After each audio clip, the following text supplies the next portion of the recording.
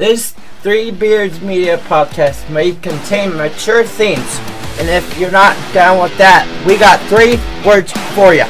Like the podcast. Nailed it! This Three Beards Media podcast is sponsored by Revelton Distilling Company. When Rob and Chrissy Taylor started following the Kentucky Bourbon Trail in 2012, they fell in love with not only bourbon, but the entire distilling process. Just 8 short years later, in 2020, Revelton Distilling Company was opened, offering an entire family of products including vodka, gin, whiskey, and Revelton Shine. Come visit the tasting room at 1400 West Clay Street in Osceola, Iowa, where you can sample one of their many spirits, including 4 gold medal winners. Can't make it to Osceola today? Not a problem, as you can pick some up at your local Hy-Vee or Fairway grocery stores. Follow Revelton Distilling on Twitter or Instagram at ReveltonDC or their website www.reveltondistilling.com.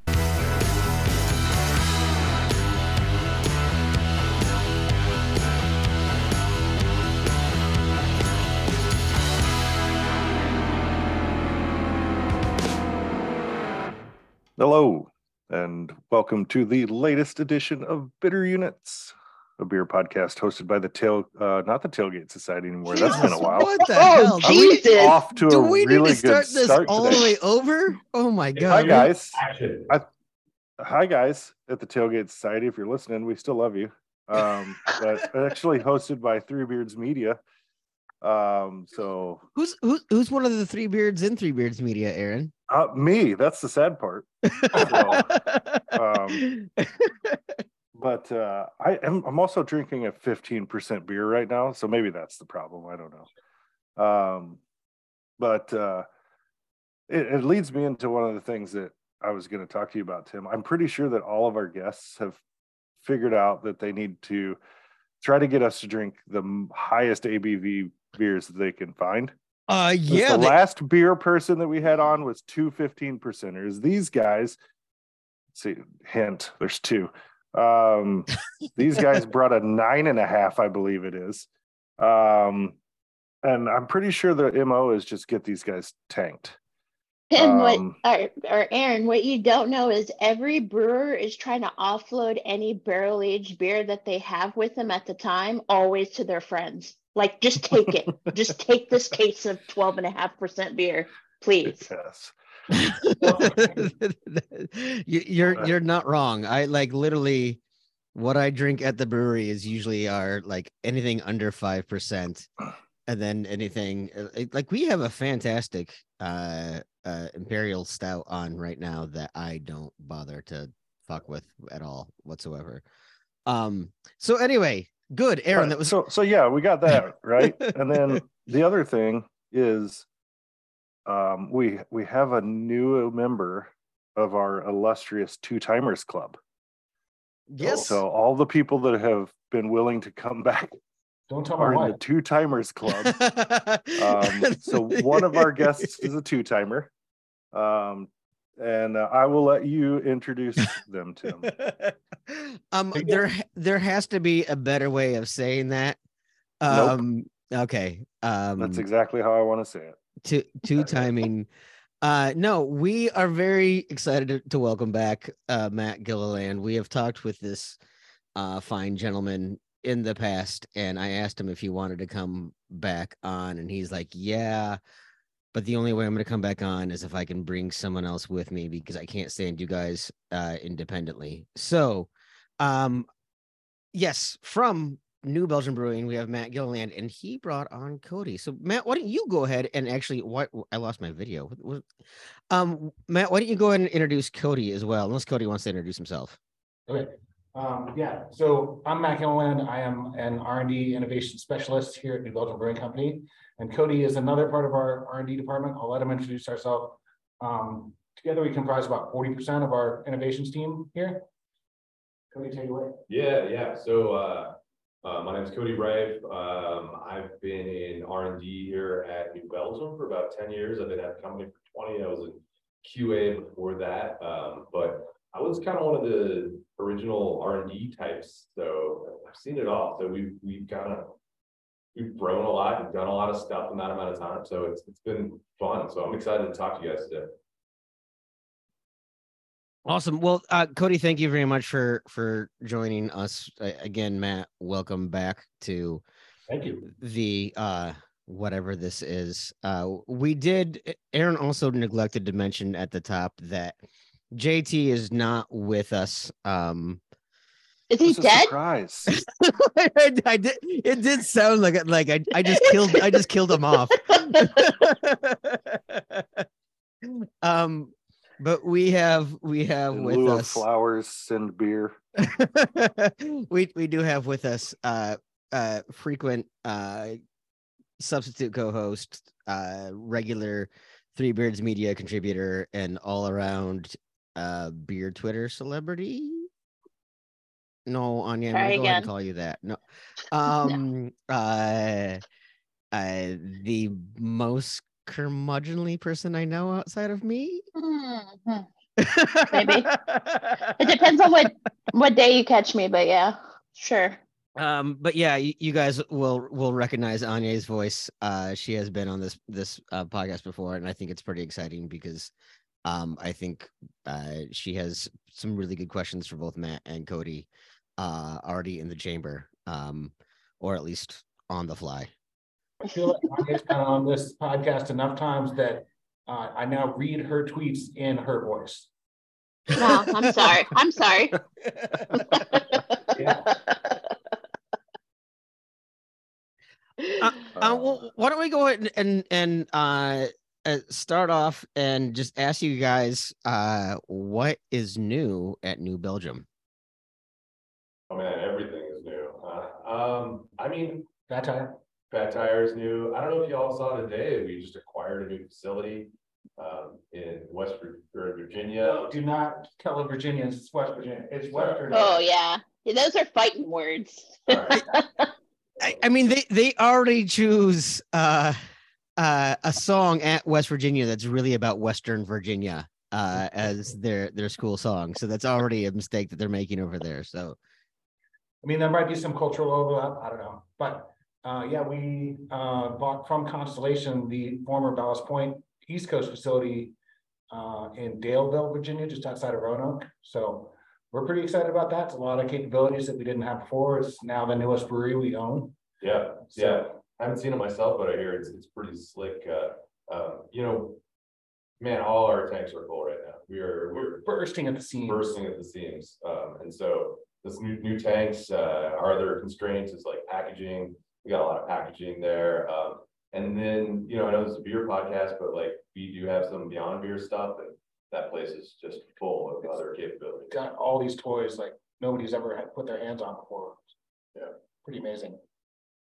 That's pretty fantastic. I had not seen that news, so that's awesome. Breaking, you heard it Catch here up, first. Tim. I saw it on Brewbound's Twitter, I think. And I think Brewbound was the first people to pick it up, but you know, by the end of the day, Good Beer Hunting had like a 20,000 word piece on it. I don't know. Did it have many images of did it have very fancy images midway through the articles, the article breaks? Yes. Yeah.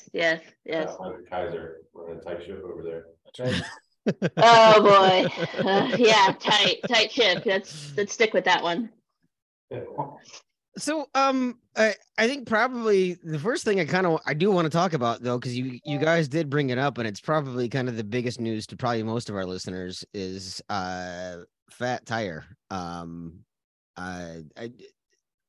think we have to address it just because that's kind of a big deal.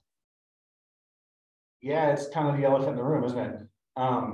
Fat Tire. Well, so here's the thing. Go around the room. When was the last time each one of you bought a Fat Tire and drank it? I knew you were going to ask this. The last time I was at an airport, I think probably. That's fair. I'll be honest. I bet it was 4 or 5 years ago. Yeah, it definitely was 4 or 5 years ago. That's most people's answer, right? Yeah. And that's, you know, so sales have been declining. If you think about it, you know, Fat Tire was a recipe developed with ingredients that were available to homebrewers in the 80s, and it's a relatively high EA, low RDF beer. It's big and malty and stuff. It's just out of sync with the times. And I think the sales are showing that. So yeah, we launched a project, I guess a couple years ago now, to not only rebrand it, but refresh the brand itself. Yeah, and it's, Fat Tire is so key to New Belgium. Voodoo doing what it's doing has a very different brands identity to it. And so much of the original New Belgium brand identity is now Fat Tire's burden to bear. And so as it was dying, it was kind of, we needed to refresh it in order to keep that alive and keep some of the things that were so important to us in the forefront.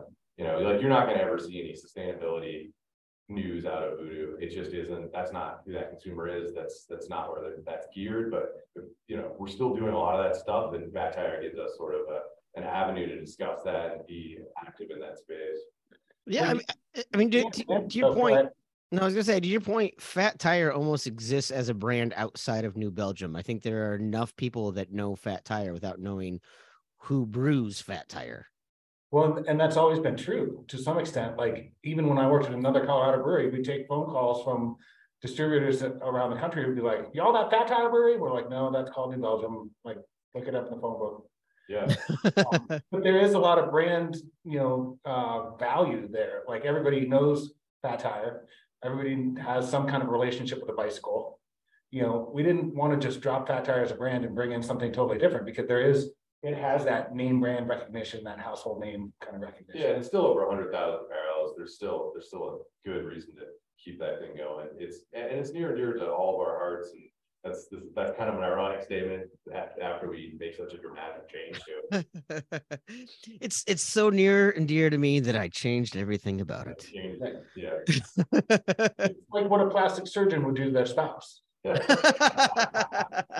Wow. So yeah, go ahead, Anya. No, go ahead.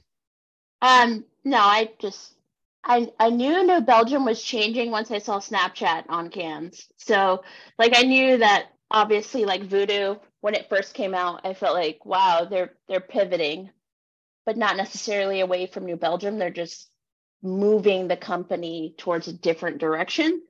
So as Voodoo kept getting more and more, juice and momentum, hint, hint, wink, wink for later.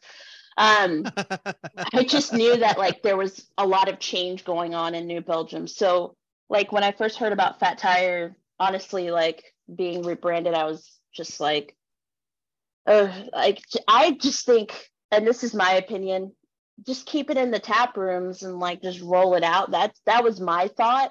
I get that there's a lot of recognition and love for that brand, but we're in this weird time of beer where we have this really great old, long lasting customer, but we need new customers, right? So it's this clash of ideals where you have all this good momentum, good juju, and people know Fat Tire, and you don't want to necessarily ditch it, but you also need to brand the business and make it profitable, and make profitable beer and make sellable beer. Yeah. Yes. Fat Tire and Maddie, I don't know, all you in on this. Fat Tire is probably the most important beer in my life, my entire life.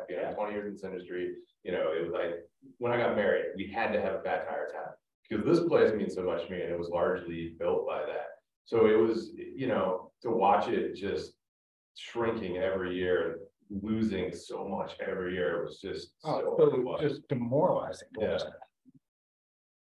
I mean, I've worked at breweries where the favorite beer doesn't sell. Right? Yeah, exactly. Right. The brewery I'm at right now, everyone's like, "Oh, when are you gonna bring back Mind the Map," which is sort of an English bitter kind of style. And they're asking, "When are you gonna bring that back? When are you gonna bring that back?" I'm like, every time we bring that back, you talk about how it's a great beer, and then you order our IPA. The challenge between the nostalgia people feel for a brand versus what their actual purchase behavior is there's a huge gulf. Oh, definitely. Like, if I could just have that beer one more time and then it's available and they have it exactly one more time. Yeah. Of course, you're battling it's not as good as it once was. Yeah. And that you were told an interesting story about having, you tell. I mean, I've been here for 25 years, right? And I remember within weeks of getting a job here, there were, beer people, I'll say beer geeks, that were like, oh yeah, Fat Tire is changed. I was like, it's a 6-year-old company at that point. It's like, yeah, Fat Tire changed when you guys sold the AB. I was like, none of that is true. None of that is even possibly true. And if you know beer well enough, you should know better. Yeah, and there's so much nostalgia that we attach to things, and then when people try, it could be literally the exact same beer, and people will try it again, and they'll think it changed because it was a different time and place and everything, and so it's just the idea of continuity is a bit of a myth, I think. Yeah. Yeah, I mean, beer nerds always want to fucking tell you what's, they always want to tell you what they think they know, but it's like, dude, you don't know anything really. Like, as you're just a consumer, like you have this connection to our brand, and I really love that, but it can turn really toxic sometimes, like over the bar with that relationship and talking to people who, love your brand, but insist on saying things like it's changed, or it's like, it's all in your mind, but I can't even convince you of that at that point. So it's like, it's really frustrating. I don't want to, disparage customers like that much, but sometimes it's like you hear their feedback and you're just like, what level are you on? We're not even in the same like ballpark right now. Well, and palates change over time, right? Like what you tasted 20 years ago, you don't taste things the same. It doesn't mean that it has changed. It means that your taste has changed. There are a lot of things that I could stand to, drink or enjoy or whatever 20 years ago that my palate just doesn't understand anymore. Yeah, as soon as like Untapped made checking in something like a game, like people started like losing the connections with their palate and started looking to Untapped to like fill in that gap. Because like, don't tell me like, you remember what Fat Tire tastes like 20 years ago, and then tell me like, oh, there's all these changes. Like, I don't know. Yeah, 25 years ago, I'd been a brewer for years and a home brewer for years before that, and I'd had all of maybe 2 IPAs. Yeah. So the market's changed, people's palates have changed. And yeah, I think like Instagram has changed the beer game. I think Instagram is responsible for hazies and a lot of, whales. And I think Untapped is, it's just grown up Pokemon for beer. I think 25 years ago, I was drinking the shit out of Amber Bock. Does that sound right? Oh yeah. Yeah, I was too. I drank a ton of that stuff. Yeah. And I drank a boatload of Fat Tire during Ragbri, especially. Back in the day. 25 years ago, I got way too drunk on Amber Bock at a Three Doors Down concert, if that tells you anything. That is a snapshot of time right there.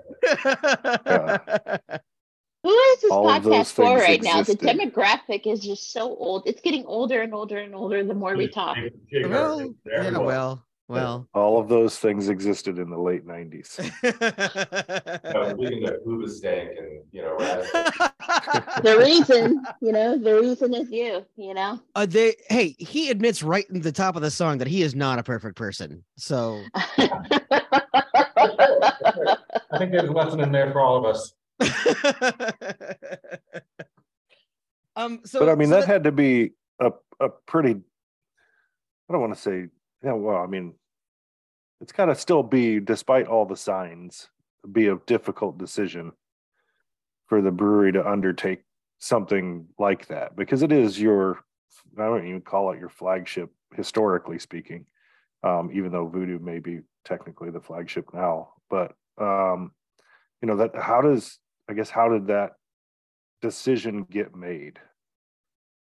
Oh, I mean, there are literally, you hit the nail on the head. There were thousands of hours of debate around here. That's not an exaggeration. Like, we talked about it for years. There was even we actually migrated it over. So I don't know how many, the big sort of kerfuffle happened at the press release, but at that point, a lot of what was in the market was already 80+% the new recipe. Yeah, in fact, we did 7 recipe changes over about 18 months. And so the last real fat tire was probably produced in like August of 21, or maybe even July of 21, before we started migrating that recipe over. And I've heard people be like, well, I still have one of the last, real fat tires. I'm going to try it side by side with new fat tire. I'm like, they're actually much more similar than, your real fat tire and the original recipe fat tire were. Yeah, no, but we definitely took, we debated that and talked about it we've been talking about it for years and years. This was actually kind of like almost the final straw, right? That there was nowhere left to go. So this was kind of where we went. And I don't know, have you guys had the new fat tire? I guess that should be the next question. It has not even yet. hit down in San Diego. Yeah. So what I found is the people who didn't have a strong connection with the old fat tire seem to really like the new fat tire and prefer it, to be honest. And the people who have a strong connection with the old fat tire have not accepted it. Not yet. A few of them, I think, are coming over, but it'll be a long road to go there, I think. Yeah, for sure. Yeah, we had entire national chain restaurants like end their mandate for fat tire on tap, which that stings a little bit. Yeah. Distributors who are insanely upset with us. We fielded a lot of online and personal hate in those first few weeks. And then Sam Adams came in and was like, yeah, formula shoot, Yeah. Well, I mean, the thing I always want to say to those people is, yeah, man, you can be mad that we changed it. If you actually sold that product or drink that product, then I would care more about your feedback. Yeah, straight. You're mad because we changed the product that you didn't like enough to buy. Right. Yeah. It is a little goofy. I mean, I think the thing is that fat tire did become such a shorthand for craft beer for so long. Yeah. Right. It really did. It became something that everyone compared to. I remember when I was at B Dubs and we were working on a project. That's Buffalo Wild Wings, if you don't know. With thank you for interpreting that. Okay. But we were working on a project with CBA, and like the beers that we were working on with, I swear every like VP we gave no matter what version it was. It could have been like, an IPA with Citra, or it could have been something like, Red Hook's Audible Ale, or whatever it was. And every like VP at Buffalo Wild Wings, thank you, Anya, that wanted to pretend like they knew what they were talking about. Like, oh, this reminds me of fat tire. And like none of them did, but that was the shorthand by which they related what craft beer meant, particularly to a national chain like that. And so I think if you guys had never announced a change to the recipe, I still think 90% of fat tire drinkers would not have even flinched. To be honest, Tim, I'll bet that's still the case, because like even we're all talking about it because we're close to this and we care about this stuff. Yeah, that's true. Your average fat tire drinker, to be honest, probably never even heard. Right? Yeah. New label. Cool. Yeah. That's true. It's true. Like you care. You think like, oh man, people are gonna really care. And then you're like, most people don't care. Like it is what it is. Crazy vocal about it. Yeah, that's why. Yeah, beer Twitter or whatever you want to call it. Like I'm not a part of that, but like, yeah, I hear what you're saying. Just the what I always call squeaky wheel syndrome, where breweries are always so quick to worry about what the loudest voices are rather than what the average voices are. Because one loud person makes it sound like it's a bigger issue than the 3,000 people not saying a damn thing. And I get why it is. It's hard to drown that out, because it does seem like it's a big deal, but 3,000 bad Yelp reviews doesn't mean shit if you have 3 million people coming through your doors. Well, I was like, okay, let's see how bad it gets. And I put on my hazmat suit and I logged into Beer Advocate and I looked in the comments. And I ended up getting Beer Advocate all over me and stuff. That still exists? It still exists. It is just so toxic. It's it is the worst of Reddit times 10 plus beer. Plus the worst GABF judges notes. Well, at least they left notes, you know. Some Yeah. GABF results you get, you don't have any notes, Yeah, and then you they go, don't- I'll they just don't go say fuck shit. myself. Yeah. Yeah. We talk about GABF results for a little bit. No. He's here. I don't know. So yeah, having been a judge for many years now, it's really, so the BA actually had a solution for that, and they were working on this like web-based like feedback system. For me, Yeah. you need a very small amount of time. So when you have to write tiny on these little tiny sheets in triplicate, it's hard to get good feedback. I want to get good feedback, but I just don't have the time or the means to do so. So up until 2019, they had this really slick system. And as soon as they had to cancel GABF and then cancel CBC, and then they had to lay off all their people and have no budget, that entire program went away. So by the time the 2020 GABF came around, you were back to the little tiny sheets. So I don't know where they're at with that this year. I got invited to judge World Beer Cup this year, which was a huge feather. Yeah. But I can't go because I'll be in Europe. But So you just flexed for nothing right there. You just like fucking put it all out, like whipped it out, and was like, "But I'm not going." But then he said he'd be in Europe, so he flexed. Yeah, It was a whole different, like, yeah. Humble brag, flex, not we really, can edit but that part out, flex. you know.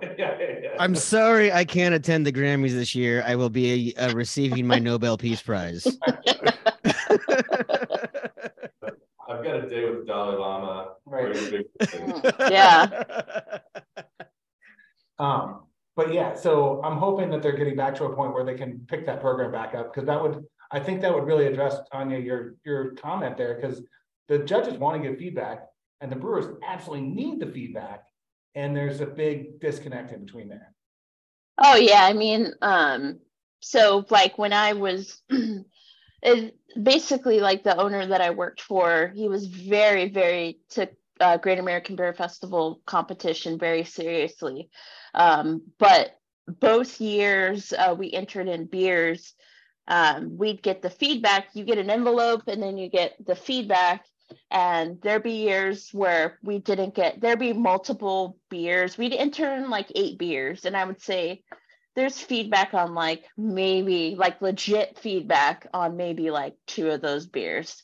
Otherwise, it's like check next round, like, or and then they give you like, they kind of mind fuck you because they write this like nice letter and they go, hey, we just want you to know like this beer made it to the final judges table, and you're like, oh fuck yeah, I'm gonna get this fucking rad feedback, and then like you see it and you're like, I didn't get anything, like I'll just go fuck myself, you know, like but you know, like as someone like who worked for somebody who was super competitive and like was really like on our fucking neck about it, to get no feedback back, it honestly made me so fucking mad. Like seriously, I wanted to fucking drive to Denver and fucking punch someone in the face. Jeez. So Anya, tell us how you really feel about this. Like just because like that it was already a pressure filled job for me, and so to like get no feedback was like the ultimate like fuck. Well, if any, because you only give feedback for the first round. Yeah. So you know, if anything didn't get past the first round, I'd at least make a note on why it didn't get past the first round. But if something went on to the second round, then really the feedback was this was a good beer that hit all the style guidelines. Anya, do you want me to punch Maddie in the face right now? Is that where we're No, I'm saving that when he gets back from Europe. No, I no, Anya, I'll give you this. I do. I mean, I think I was probably more annoyed when 2 score sheets gave conflicting. that was the end of GABF for me. Oh yeah, where you got one back and the first one said not hoppy enough for the style, and the very next one said too hoppy for the style, and you're like, what the fuck am I supposed to do here? Well, It means you were spot on. The way that you have to become a judge is very vigorous now, but it wasn't vigorous. And there's some people who have been judging for 20 years that like their qualifications to where they totally could show up for a couple days. Yeah, like Tierra Pale is like blow their hair back hoppy, right? You know, and then you've got a person that like, you know, the dirtiest New England style IPA is barely hoppy enough, and you put them on the same table. Yeah. And it makes for some weird judges too, because there were some people that were in beer, and then they got into like a supplier sales job, and then they got into a supplier the supplier job. So now they're like, two worlds disconnected from beer. They don't even think about beer, but they're still GABF judges because it's cool. And I'm like, pour my heart and soul into everything I make. It's a very different perspective. Yeah, I remember talking to Ray Daniels at GABF 1 year after he got done judging. The guy who I'm not saying that Ray is the be all end all, and he's the first one to tell you that he doesn't have the palate. He's just the guy who came up with a criteria to which judges, like he said, like I wouldn't be a master cicerone. But what he did say is, after a day of taste, like if you get assigned to like the IPA category after a day of tasting, your palate is so shot that it doesn't even matter anyway. Like even the best taster after 40 IPAs, you're just wrecked at some point. Yeah, the owner who I worked for, he judged too.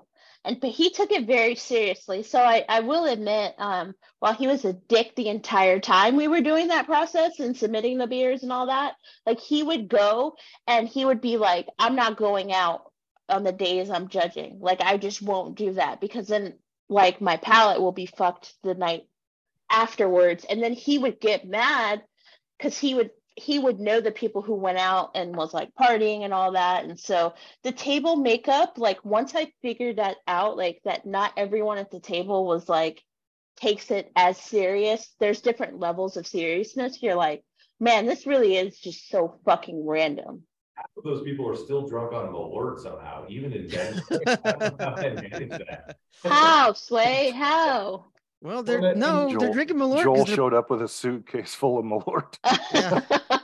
I think what may help address that too is since 2020 they have removed the judging from Denver, and they hold it at a weird ass warehouse in Louisville, like for a few weeks with a lot fewer judges. So I think they're trying to retain some of the higher quality judges, but it's still kind of a crapshoot. It is. As somebody who's obviously never been or participated in any fashion, I guess my question to all of this criticism is do they typically end up getting it right though at the end?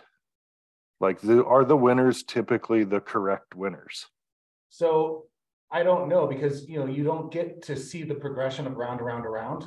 Like you'll do a first round of IPAs and a second round of saisons and a third round of barrel-aged stouts and a medal round of something completely random.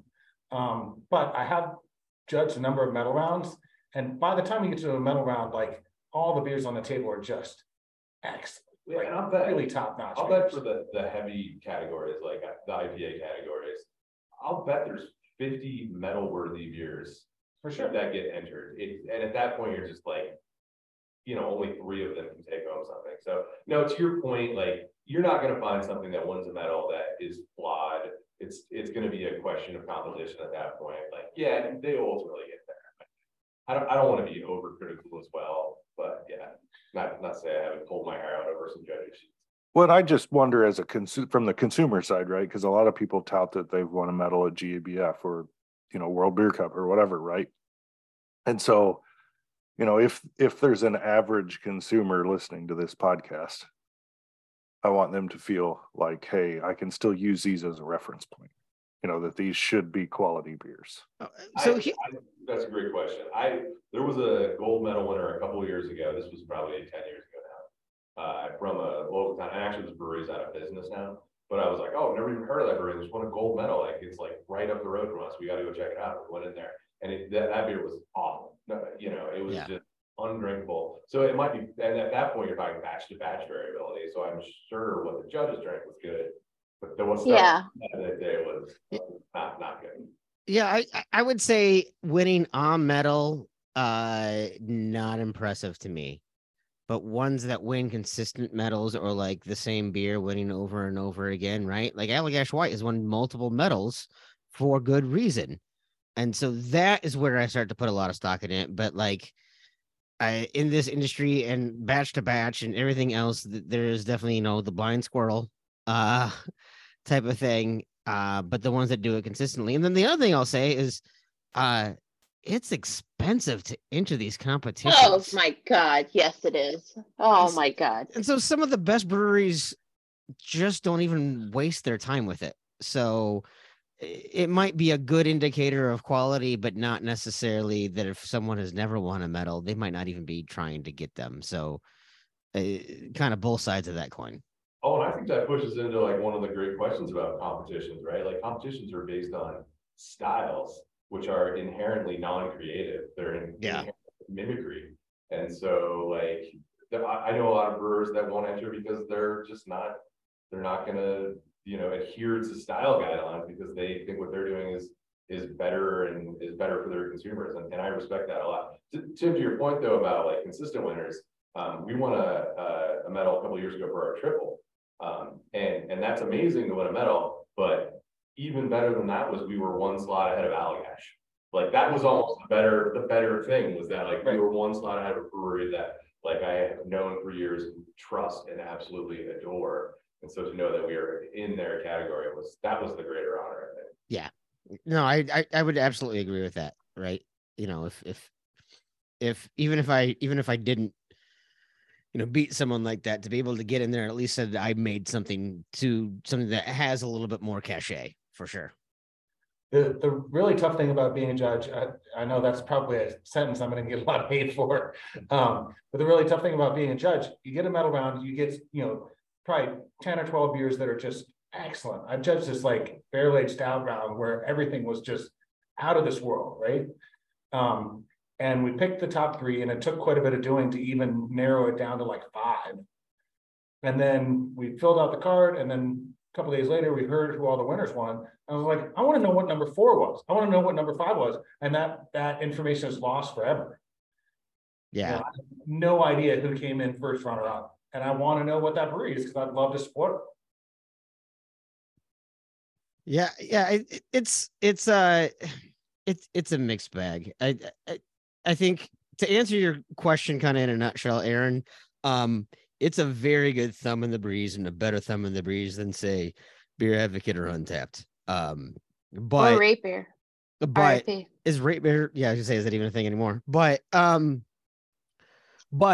think so. Anya and I have had this debate before, where breweries are able to sell beer because they won medals, but that doesn't mean the beer that won medals sells. Yeah. Every beer at one of the previous breweries I was at that had ever medaled, Matt seems to be suggesting something, that every beer that had medal, like gold medal winner, we killed the brand within a year after the medal, because winning a medal didn't sell the beer. Being a medal winner as a brewery was a better marketing play than the marketing for the beer itself, which is. Yeah, we talk about that when we decide our entries. So we'll look at it through the lens of like, will this actually help the brand? We might have a really good brand, but we're like, oh, winning a gold medal will do nothing for that brand. Like those consumers aren't going to care about that. And so we'll move towards potentially brands that a medal would look good on. And Triple was an example of that. Like that's one where it's going to have consumers that would appreciate a gold medal, but even a brand like Fat Tire probably wouldn't change your average consumer wouldn't even know that. Yeah. Oh, yeah. We as a brewery, just like we kind of trash our medals. Like we have a statue of St. Arnold of Metz that's on the tour route that just has all the GABF medals around his neck, and he's swimming in bottle caps. And like all the festival of barrel aged beers, FOBAB, yeah, sorry.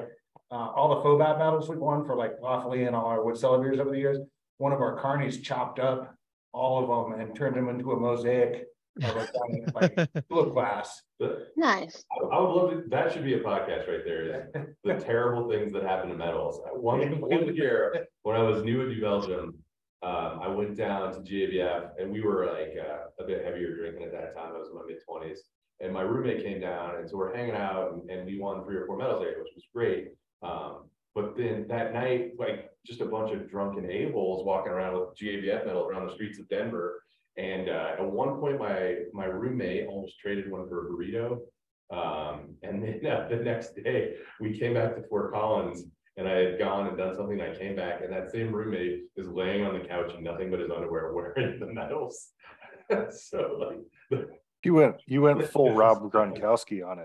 I was worried that you're going to say he traded the medal for a burrito. Like I'm so drunk and hungry. You can have this medal if I can have that burrito. Point, in hindsight, that was probably not a bad investment.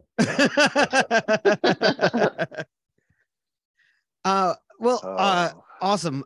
We didn't just have you on to talk about the fat tire change or to go on a extended 40-minute rant on the bullshit that is GABF.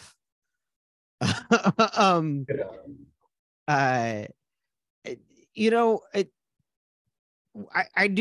going to go a little bit more into a tasting. It's going to be a little bit different. So I want to jump into a question a little bit early that we usually do at the break, but I want to do it early here because we've got a lot we want to talk about.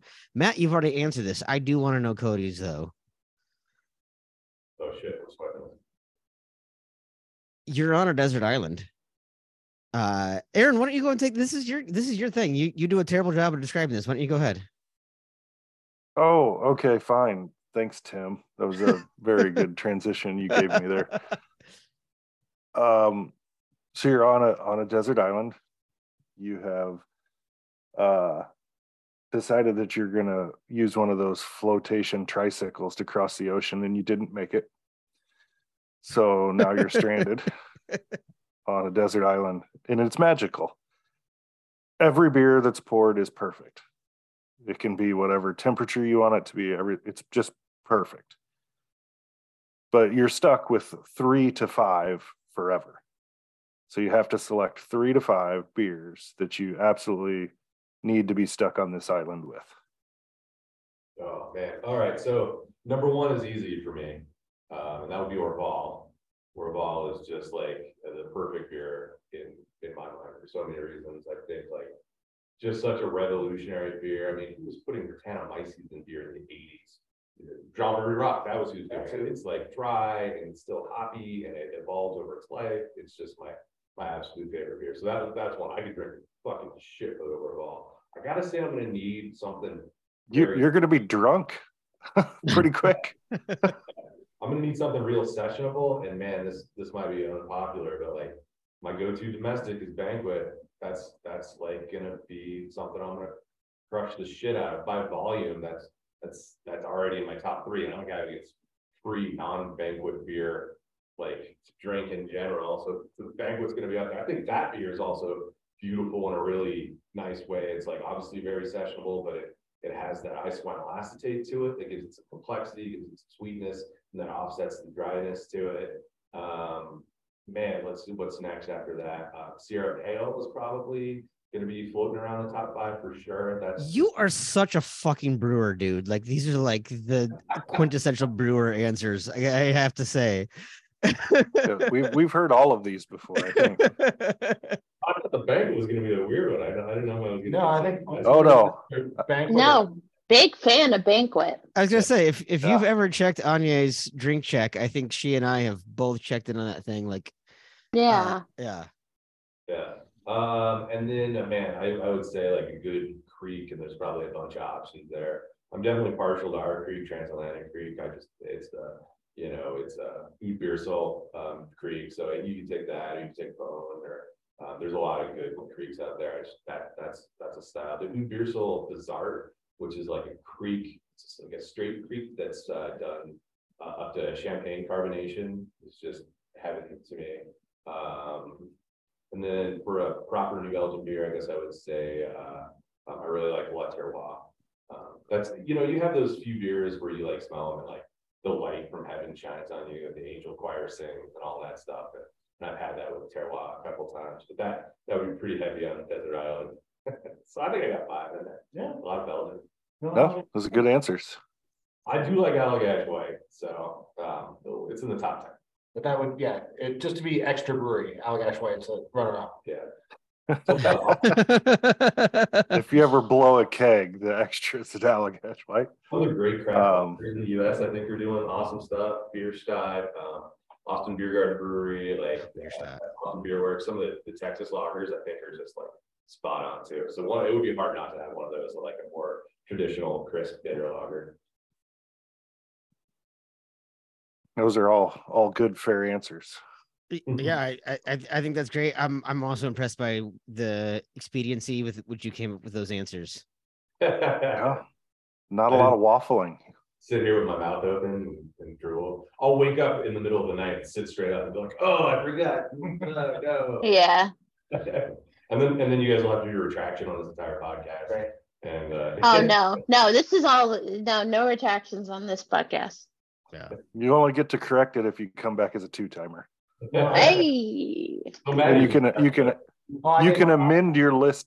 You can amend your list at that time. But you don't have any retractions. There was no.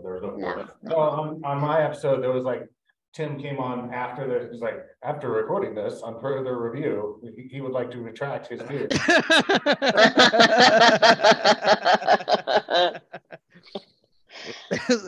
No, honestly, I just was like, I can't let Matt like let this get out into the public, and so I just edited for him. Oh, okay. Coors Banquet can or bottle? Then, yeah. A bottle. I like the Stubbies personally. Stubbies. Yeah. One of my good buddies, Tyler Boos, he used to work here with us, but now he's working for a distributor in Wisconsin. Banquet is one of the brands he reps. He was telling me because of the show Yellowstone, that they in stock. Apparently, that was like the spark that lit that fire. So like it's that. He also like shows me the coolest Banquet like swag that they have, like belt buckles and crazy shit like that. Yeah, just so it's every other episode that going to the bar and be like, do yellow jays, you know. Yeah, sure is. It's funny that we talked about like Fat Tire and like whether people would be able to recognize like recipe changes, but I do actually believe for some reason that Miller High Life in a can is less superior than the bottle. The bottle tastes better, and then with Banquet, the bottle tastes better than the can. But that's just like that bullshit we were talking about earlier, where it's like it's all in my head. It's psychology, just because there's other kind of like things attached to that, right? Like there's just something about having a ice cold glass bottle of High Life after mowing the lawn, for instance, that is just a different experience. And it has this silly nostalgia of like, you know, being a kid and watching your dad drink a Miller High Life out of a glass bottle, or you know, some of those things are along with it too. Dyed in the wool draft proponent. Like I thought draft was better for everything. And then the more I learned about how bad draft systems can be, especially on domestics and stuff like that, so if I go to I'm in the Midwest and I go to a bar and they have Banquet on tap and in the bottle, I'll take the bottle. Yeah, that's the rules. That's the rules. You don't make the rules. You got to go bottle there. And you know, if I'm in an airport, I order a mixed drink because the bottles and cans are about 20 years old and the draft system hasn't been cleaned since Carter was in office. So I very rarely do a beer at all. And well, Aaron, you travel enough. I drink vodka tonics when I'm in airports, and or whiskey if they have a decent whiskey selection. You know, I do not drink any beer. Funny. So we have an airport hub down at DIA and Denver International Airport for our non-airport. Yeah, thank you. But we have an airport hub down there, and so we have a beer called Honey and Orange Triple, and it does fine. It's a good beer, but it's 10%. It's a really cool beer. It's made with like this great honey and blah blah blah. But down there, that is like almost the #1 seller there. They absolutely rip on it, and it's because it's 10%. People who are like sitting down to like catch their flight, they're like they just scan for the highest ABV, and they're like that. Yeah. Yep. All the sales guys like me that travel for work, just trying to get ripped. Yeah. So airport bars in the Wild Wild West, the rules don't apply there. So like actually San Diego airports have gone like really heavy with like canned stuff, and like now you can walk around with your beer or whatever, cut water. But I feel like I could drink like San Diego like beers at the airport because I'm like, they're probably rotating those kegs. Probably Buena Vista. Like, and I've tasted Buena Vista and I'm like, okay, well, stoned, but I'll try to stay away from the hoppy stuff because the hoppy stuff you can immediately be like, oh my God, this is terrible. The concessions companies that get those contracts. So my friend used to work for TSA, and he said that it was so hard for those concession companies because unless they're sending the exact same person with the exact same clearance and the exact same badge to get behind the gates to be able to get in to do line cleaning, meant that, there was a brewery that was in Minneapolis St. Paul Airport, and they couldn't get their lines cleaned more frequently than like once every 2 months. So even if it's have to buy a plane ticket. Yeah. Well, just because like you had to have the right person with the right clearance, the right badge, and it had to be the same person. So even if the contract had all of that thing, it just becomes it's just a logistical nightmare. So even if it's brewed 5 feet from the airport, I don't believe it's going to be cleaned. That's what I worry about. Tim, so you mean a brewery did something and then didn't think about the ramifications of that thing, and then they built their business around that thing? I don't blame the brewery for that. Like the bureaucracy of airports is a bigger deal than anything like that. Did you say bureaucracy or bureaucracy? Yeah. Oh, Jesus Christ. Okay. Not everything's a pun. I make dad jokes. That doesn't mean you have to make it that bad. But yeah, no, there's airports are bullshit. Like I've had friends that run multi-unit restaurant chains that have had nightmares with airports just because even if it's your restaurant or your brewery, it's run by the concession company. So you put your brand in there, but you don't hire the employees that work there. You have no control over that. The general manager of that restaurant that you own that restaurant brand, Aramark runs that thing. So you lose all that shit. I've had that person, HMS host. Yeah, exactly. Describe completely wrong. Explain a beer to me that I wrote, that I developed. Yeah. And you're just like, cool. Just mansplain that beer to me. Thank you. Yeah, but yeah, you lose all control when you go into a situation like between stadiums and airports. It doesn't matter how buttoned up you are; it's going to get lost in translation. Well, stadiums have gone all cans, I feel like. So the issues are sidestepped. Yeah. I think we should go back to party balls. Aaron, do you remember going over to Wisconsin to get party balls? What? Well, I didn't go to Wisconsin to get them, but I remember them. So they were a plastic amber ball that looked like an old-timey cannonball. Yeah, I remember party balls. I don't remember what were they, like 3 gallons maybe? I don't know. I know they were big enough that you could cut a hole in one and wear it like a space helmet when you were done. Like an amber colored 1950s astronaut helmet. And I'm not saying I may have done that. I bought a lot more the little mini Grolsch kegs. Yeah. I used to buy a lot of those. I think stadiums should only sell mini Grolsch kegs. Yeah. Yeah, which if they don't suck, I'm in. Yeah, Bell still does the mini kegs. It was over on day the other day. Yeah. Yeah. What is filling those things like? Do you know? I want to see like a nice automated mini cake filler. Yeah. I just saw we had. I was going to test my memory. I think when Joel Wynn was on with us, that was shortly after the Bell's Two Hearted deal, or the Bell's deal, and I asked if Bell's was coming to Washington. I actually saw it in the store today. Oh, so it is finally out there. Okay, good. So they did. Yeah. So that's a real callback to a previous episode. So if you've been a long time listener, you probably remember me asking that question. Answer came 27 episodes later, but yes, they did bring Bell's out to Washington. This podcast. I don't remember that. I'm not just a long time listener. I'm a long time participant. Joel episode, wasn't it? It was, yes. So that Joel. Yeah. Joel went. Joel and Joel. Yeah. Joel and Joel. That was 2 Joels, 1 cup. Oh God. Wow.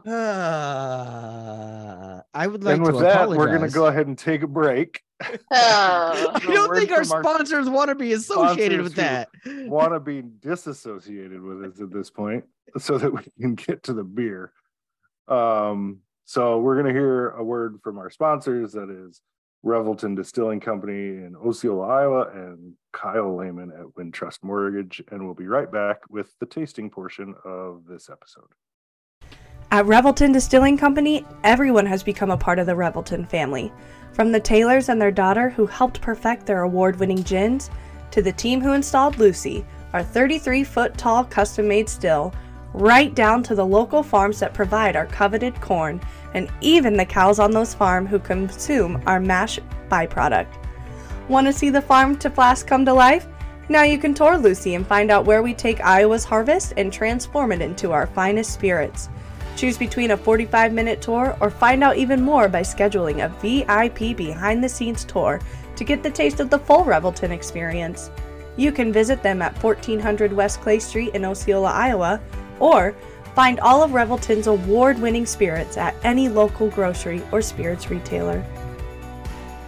We take a minute from this Three Beards Media podcast to listen to a word from our sponsor, Kyle Lehman at Wintrust Mortgage, from our series of questions on what to expect when buying a home for the first time. There was some conversation today on Twitter about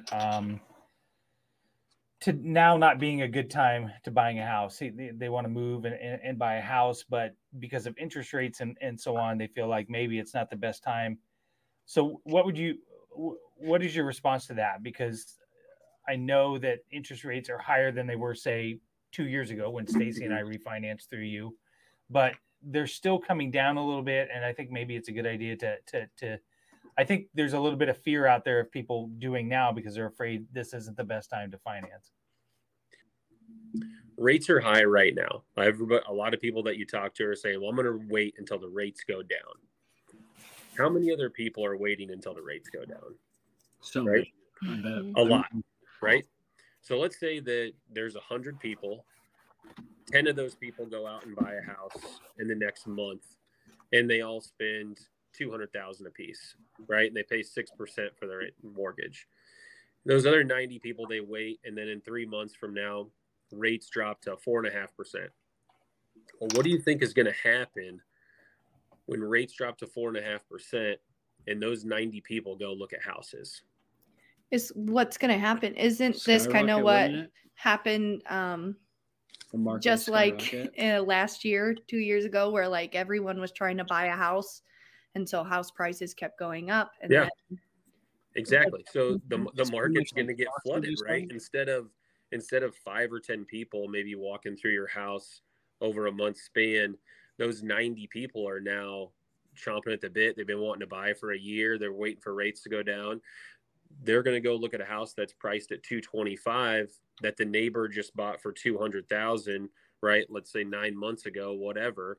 And that $225 is going to become $240, and because they're in a bidding war. And we're back. While we were gone, we got a letter from our sponsors saying they don't want to be associated with us anymore. So go ahead and patronize those places anyways, if you don't mind. We'd appreciate that. We have a beer, but I did want to ask a question before we got to that a little bit, because I don't remember and I didn't go back and look. What beer did we do the last time you were here, Matt? Orval. We did Orval. It was during January and I wasn't drinking, so I just watched you guys drink it. Oh, that's right. Wow, kinky. That's right. Is that your kink, right. Matt? What's that? Is that your kink? My kink is going dry for Voyeur Matt. They just love it, you know. OnlyFans with you just drink Orval and you log in and you just the OnlyFans of me just angrily crossing days on the calendar. When are we starting the Bitter Units OnlyFans? Bitter Units OnlyFans coming soon. You heard it here first. Bitter Units needs any fans. So it's just gonna be JT drinking beer. No, I won't pay for that. He has to take his shirt off to do that. I'll pay for that. Oh, I would pay to make sure that JT puts more clothes on, frankly. JT drinking beer while bowling is our OnlyFans. And talking about trains.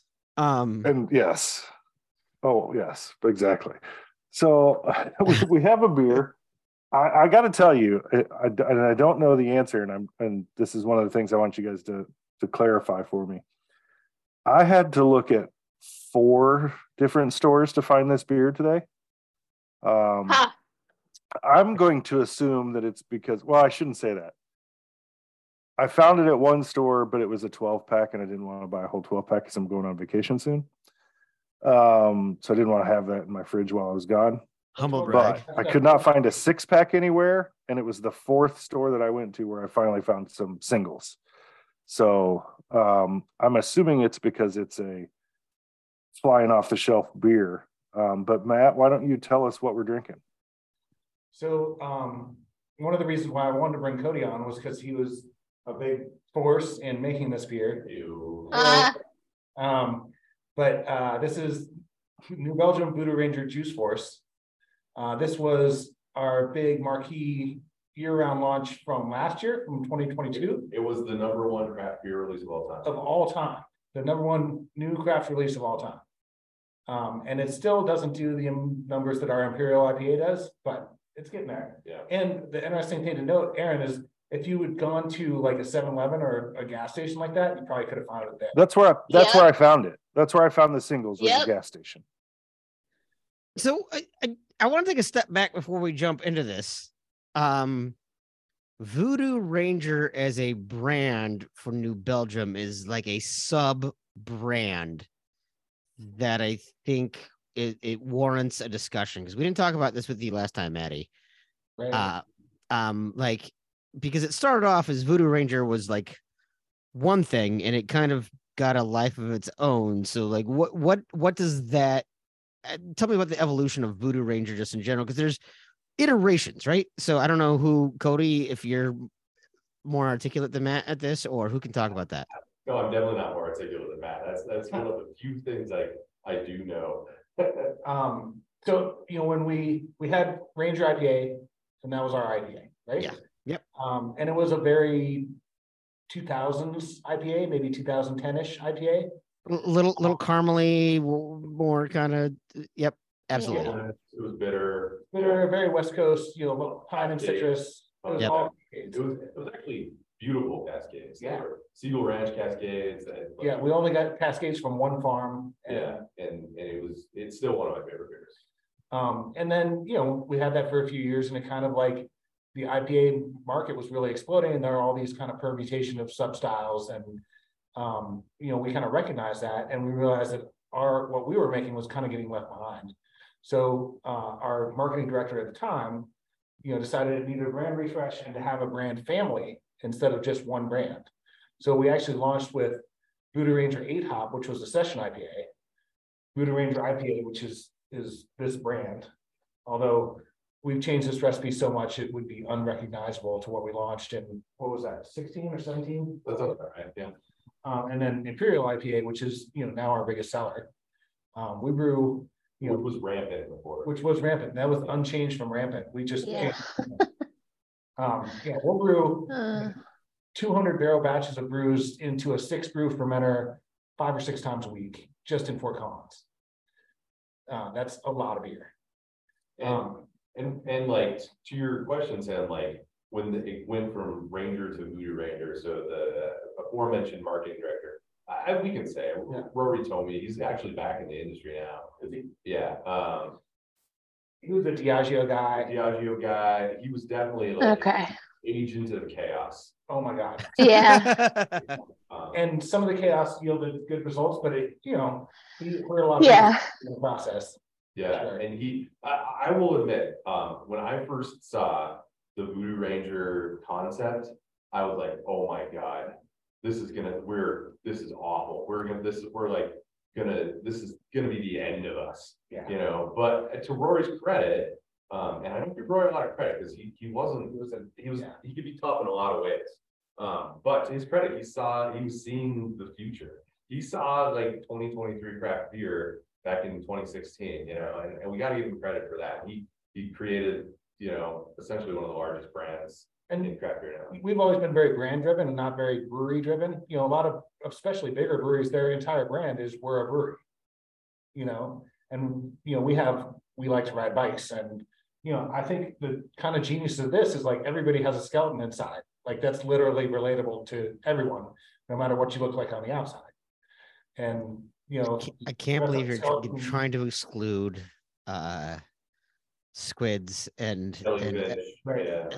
I mean, we have a separate brand for invertebrates and what's the family? This is in Voodoo Ranger discriminatory towards squids. Maddie's smooth canceled for not liking invertebrate animals.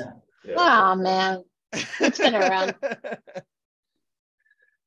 Yeah, I remember seeing. I remember like all the brands that you listed. I remember like seeing Ranger being rebranded, and I thought, I was. This is probably back in 2009 when I was really getting back into craft beer after graduating and coming to San Diego. And I remember that rebrand and being like, I don't get it. Like, what is New Belgium trying to do with like this character and the skull? And I'm just like, I just like Ranger IPA. Can I just get Ranger IPA? And I just remember like the very early, like my gut was just telling me like Voodoo Ranger. I'm like, did you hear about Voodoo Ranger being like, is that Ranger IPA? Like, it was definitely something that I was like, I couldn't wrap my head around. But we've also brought in an actual witch doctor, so that's where the voodoo part comes in. That might be responsible for the brand success. I don't know. Was it the one from the James Bond film? Remember that guy? Spoilers. The witch doctor.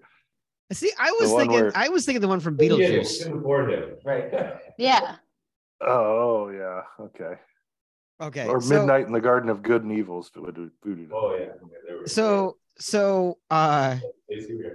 anyway, yeah, so you got that, but fast forward to today, and Voodoo Ranger has been applied to how many different styles and kinds of IPA? Like, so we have rotating series. Yeah. So that that's like the numeral essentially, but I think core is going to be the 2-4 series, which is Fruit Force and Juice Force, Juicy Haze, a regular IPA, and then Imperial. So 5 all-time things, and then we're moving away from one next year. So 1985, which some of you guys might know, is going to be a full-time release. That's hot off the press. I don't know what I'm supposed to say in that. Yeah, I don't know what you're supposed to say. Sorry, don't bleep that. But if you like news, bleep it. And then we've had this hoppy mix pack, which always has an X IPA, which changes every 4 months, but we don't have to change the can, which is pretty slick. Yeah. And then has 2 other Voodoo Ranger beers in there, like. We did this Vote Voodoo thing where we had 2 different ones, and then you could pick and like get back to the brewery with which one you liked, and then that would become the next seasonal. And I just finished up the recipe development on this fall's Vote Voodoo beers. So when you do something like that, because my friend Dave at Shells, every year they do Snowstorm. And it's a different beer each time, and it's usually like a featured one. Dave gets to pick a different brewer to kind of do a different style. But the number of people that don't realize that changes with each iteration because the can doesn't change. And they're like, wow, this tastes way different than last year. Like, yeah, because it's a different fucking beer. Like there has to be some maybe confusion for consumers on that. I think there probably is. I think we try to message it out, and we have stuff on our website about how, this hoppy pack will have, X IPA number 11. This hoppy pack will have X IPA number 12. Mm-hmm. The cool thing about that, though, is like we get just as excited about new hops and development hops as anyone. And, if we were to put those in a year-round Voodoo Ranger beer, we're like, we want HBC 1019 to go into a beer, and we'll need 100,000 kilos of it. And they're like, yeah, the whole world supply is about 2,000 kilos. Yeah. Yeah. It gives us a chance to play around with some ingredients that we wouldn't be able to play with otherwise. Nice. Okay, so now that we kind of gave that Voodoo Ranger primer, I guess, why don't we go ahead and jump into... I don't want you to say too much about this beer because we do a tasting, so I don't want you to say too much about this beer. But anything you want to kind of give us off the bat before we get into it without like No, I like non it when you guys spoilers? taste first and tell us what you think, and then we can reveal all the secrets and the actual secrets. Perfect. Okay. Well, then we'll go ahead and jump into this thing. As always, we go ahead and crack that thing and do appearance. Aaron. I'm not pouring it out. I know. No, Well, that's I'm not fine. gonna pour a hazy out. Fuck that. I know. Hey, it's good to talk about this for our guests, but yeah, that's what I'm saying. Yes, do not pour your hazies out. Don't do it. Don't fucking pour your hazies in a glass. You might be back in the day, the heady topper. It said don't pour it out, and the heady topper was telling us the future. Don't fucking pour it out of the can, and we didn't listen. You know how many people said to pour your nitros hard, which is literally the opposite thing you want to do with a nitro because you get the stupid fish eyes on it. It's very dumb. Anyway, craft beer has done some amazing things, but also some of the dumbest things for beer quality and taught people a lot of bad habits. Anyway, Aaron, appearance. Let's forget this. Are you awake? Did you take a little nap? Okay. Yep. I was just waiting for you guys to get done arguing. Mom and Dad were arguing, and I was sitting in the corner waiting.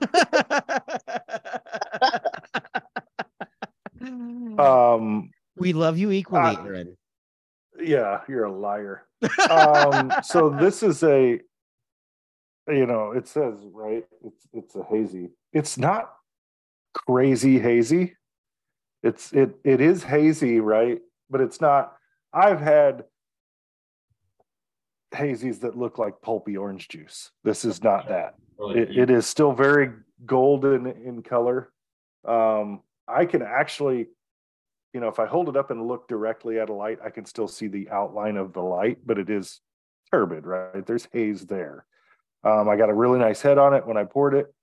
I'm getting quite a bit of carbonation release still after I've poured it. It's been a couple of minutes.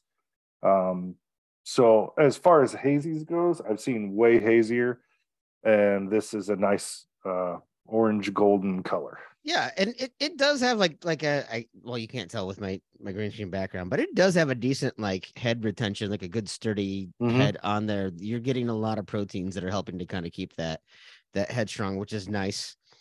Because it's going to jump into the next thing, which that aroma, it pops on this, and I think that sturdy head helps kind of reinforce that aroma. It smells incredible. It smells incredible. I would say Sierra Nevada's sunny little thing has an incredible aroma for a citrus wheat, and this hazy has I can smell just really clean fruit, and so that's really appreciated because I feel like when we describe citrus in and especially in IPAs, for me, I just smell a lot of overripe citrus, melon, cantaloupe, whatever, melon. And this is just citrus, as you eat it at its freshest point. That's how it smells. I get what you're saying. There's almost there's that sweetness with almost a little bit of a, I don't want to say pithy or rindy, but it's got a meaty, I guess, citrus type of thing going to it. Where there's kind of. What's that? When fleshy. Yeah, we'll go with fleshy. When I first poured it, I thought it smelled a little bit grapefruity. And then as it sat here and I smell it now, what it smells like to me is more of a cutie. When you peel that outside off of it and you get that spritz out of it as you peel it, that's what it smells like to me. It's great. Before we move on, anything you guys want to say about appearance or aroma? The haze is hard, man. The haze is super hard. Stable haze and a longer shelf life product that's distributed nationally and sometimes sits warm is a challenge that we worked on for years and years and years. Yeah, absolutely. And making that consistent it's it's interesting. And to your point, Aaron, like those, orange juice hazy beers, they always drop out. Like they always turn to cottage cheese. And to your point, Anya, you don't want to pour it in a glass because you don't want to see a half-inch of cottage cheese at the bottom of your glass.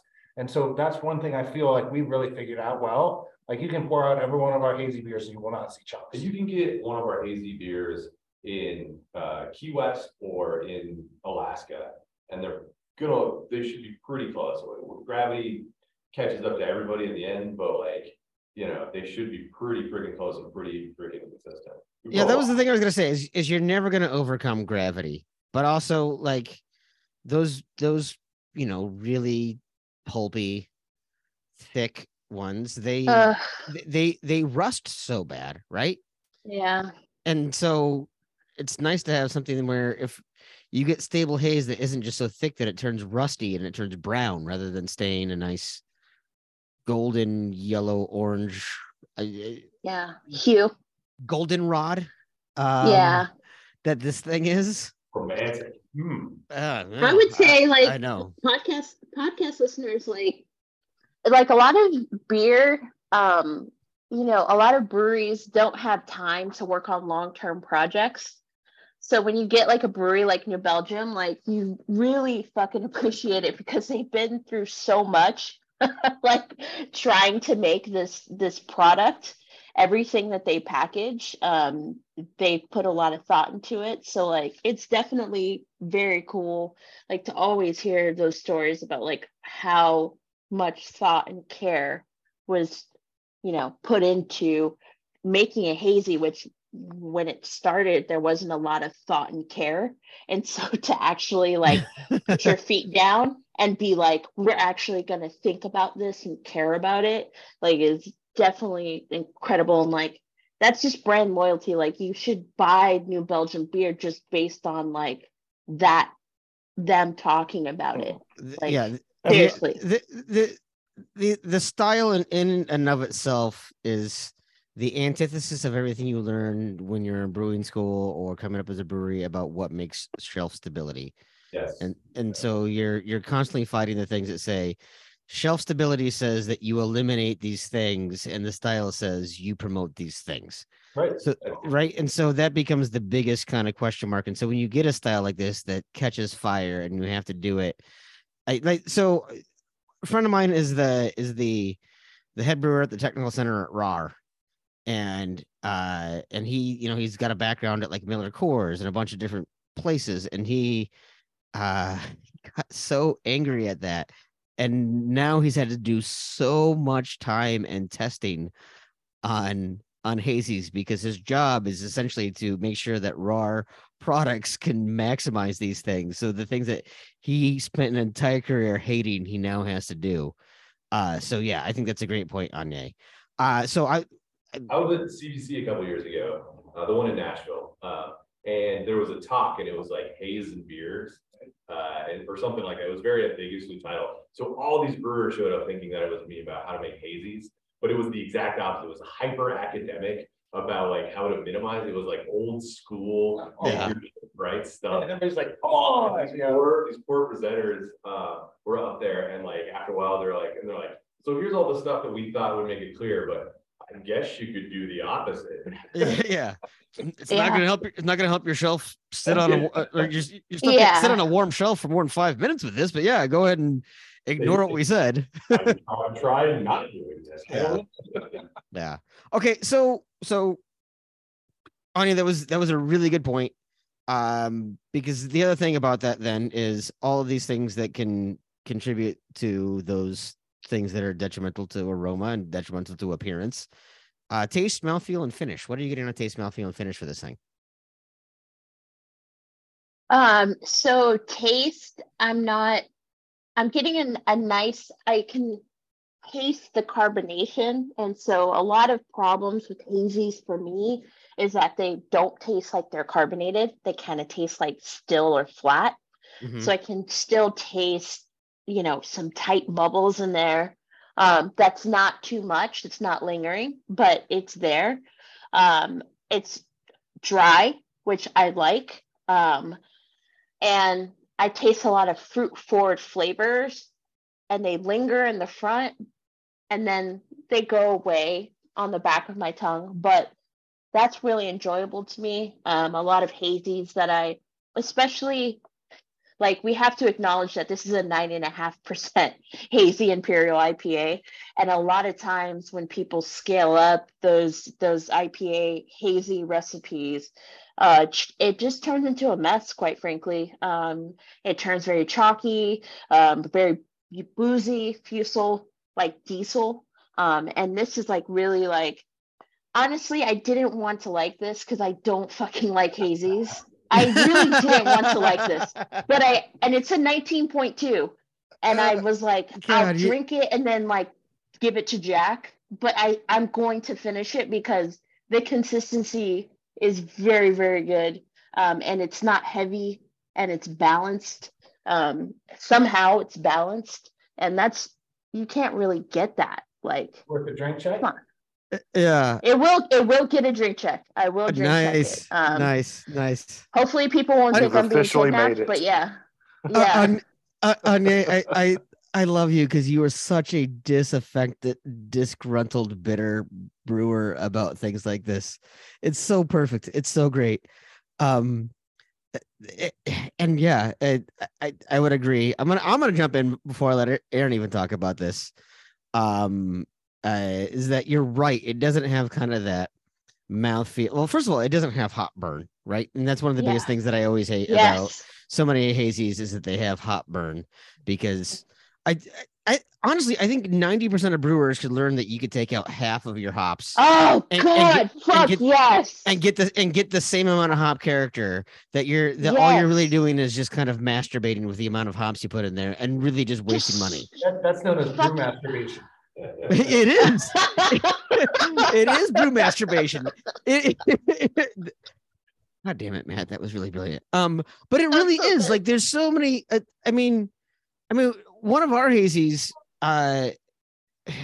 we didn't have the hops, and so we just dry hopped it less and went, why the fuck were we putting this much hops in as a dry hop? Like, think about how much money we could save annually if we just backed off on this. But like there's that hop burn too. Yeah. Yes. Oh yeah.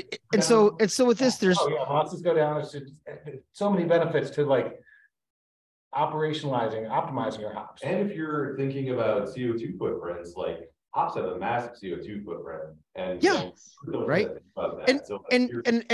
And as much as dry hops can contribute to hop creep, like why would I want, I can use ALDC or any of these other things, but why would I want to taunt the devil with all of these things, right? And so what I like about this is, to Anya's point, it doesn't have that thick mouthfeel. It doesn't have hot burn. It also does not taste like the ABV. Yes. It very much does not drink like the ABV, which I love. I'm scared of.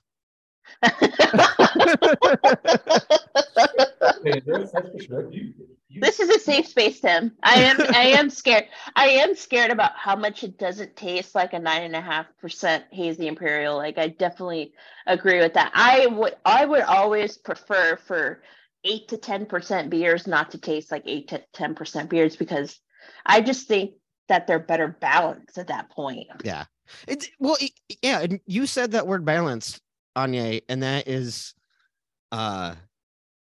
that's not a word I would ever associate with this style, and that is a word that I would absolutely associate with this beer. Yes. Yeah. You guys actually found what I think is the secret to this beer. And I don't think most consumers, your average consumer is not going to find that. Or even your above average. Your above average consumer is going to find that. It's actually quite dry. It's got a very high RDF on it. Very low EA.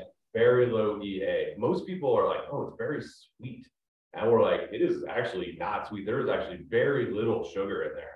So there is a lot of sweet perception in the aromas, and even the visual on it can like make you think you're drinking this big, thick, heavy thing on it. But it's actually very dry. Believe it or not, we were kind of taking a page from like a seltzer playbook on this. We were seeing this movement towards drier things, and like we talked a little bit about like full-bodied IPAs.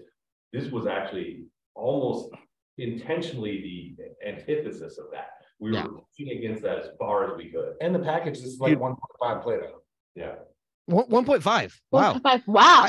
I mean, that doesn't surprise me.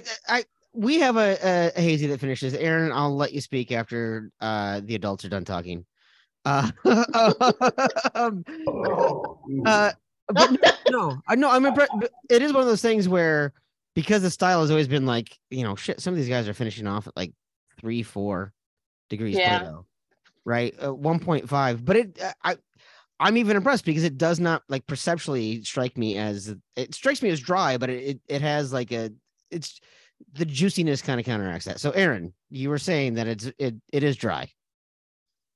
Yeah. So I was going to say, and I honestly thought I'm going to say this and I'm going to get ridiculed. Good. Now I feel a little bit better about it, possibly, for what I'm going to say. Okay. Is one, I think there's almost a tartness to it, which is part of the dry. Right. It's not that cloying sweet. It's a much lighter mouthfeel. It's not, really full bodied or anything. It's really nice in that. But what I was going to say on top of that is, what it kind of reminds me of? If you say Tang, I'm going to kick you off this podcast. No, I was going to say it reminds me a little bit of the Domingo Mimosa Sour. Yeah. Definitely. Yeah. There's a lot. It's not exactly the same. Obviously, it's different, construction and everything else. But some of the flavors and some of the characteristics of this beer remind me of that beer, which was fantastic beer. Yeah, you're absolutely right. There's acidity in there, 100%. It is going to be a lower pH than you would expect for given the style. Yeah, I was sitting here biting my tongue, thinking I'm going to get roasted for this because you actually that was wrong. One of the most astute observations we've seen. Believe it or not, like you guys have gotten the furthest in figuring this recipe out, and because of the numbers, we know there are fast followers out there. So if anyone wants to shortcut their fast following, listen to this podcast. Hey, believe it or not, some of us, mostly Anya, know exactly what we're talking about with some of this stuff. Despite being removed from brewing. Yeah.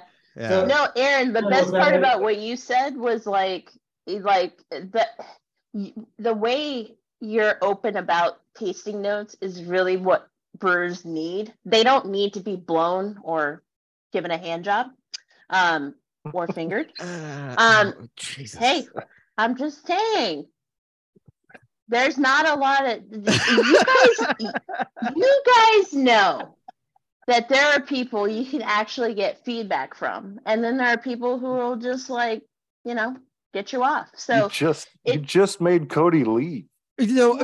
He's like, I can't listen to this. I gotta go. I will agree with Anya to the point that what's good about you, Aaron, is that you're not like an idiot when you talk about these things. But was that self-deprecating? Because I have a rule about that. What's the rule, If Aaron says anything self-deprecating on the pod, everybody drinks. That's right. Oh, that's right.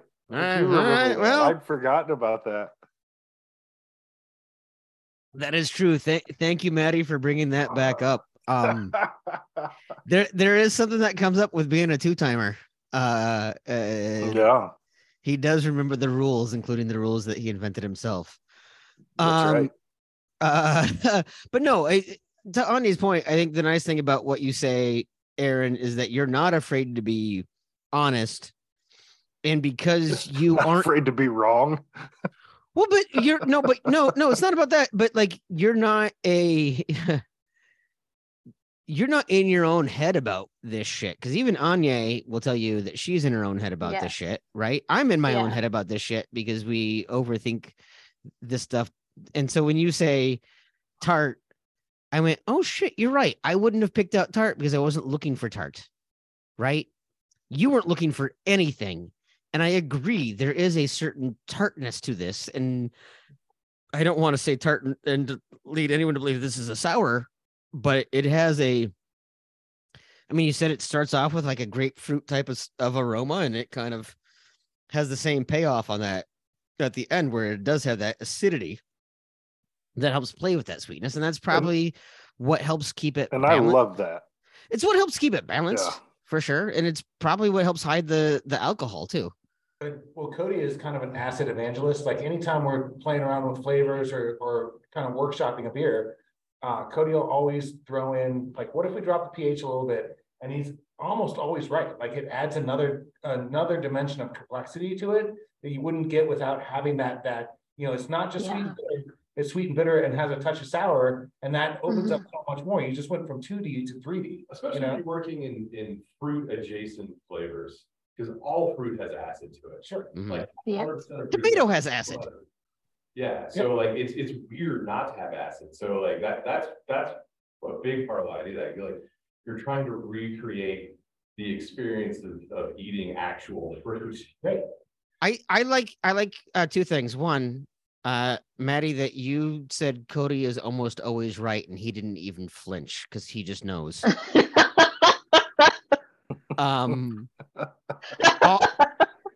Also, that you called him an acid evangelist, which makes me think that there's something entirely different about.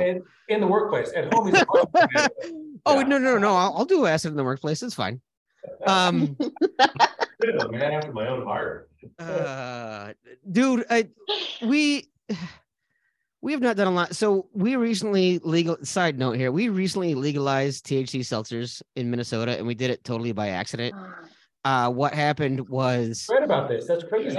Yeah. So literally what happened was, so we had Delta 8 and we had CBD, and they went to update things to match up with like the hemp law. So it was really just an agricultural bill, and one Democrat who's been trying to push for legalization put in there that Delta 9 was in there too, and knew that none of the GOP lawmakers would read, and they didn't. And so like they got all these votes that legalized Delta 9 hemp-derived THC edibles, which include everything from gummies to seltzers.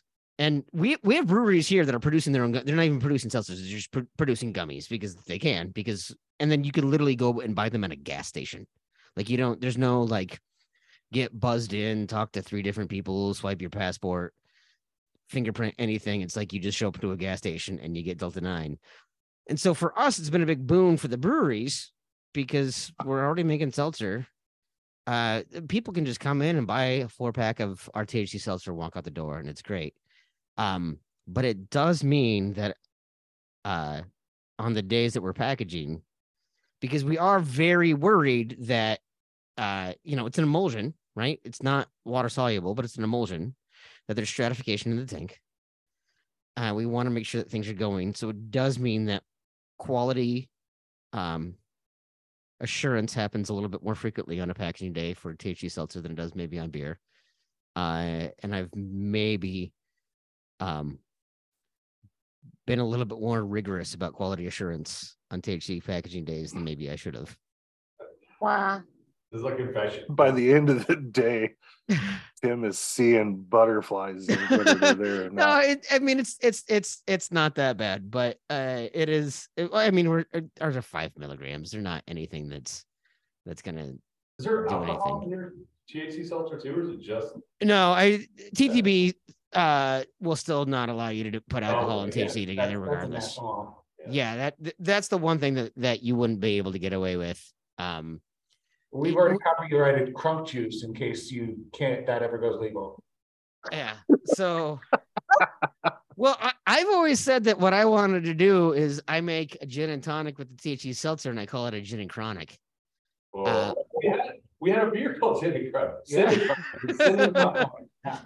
Yeah.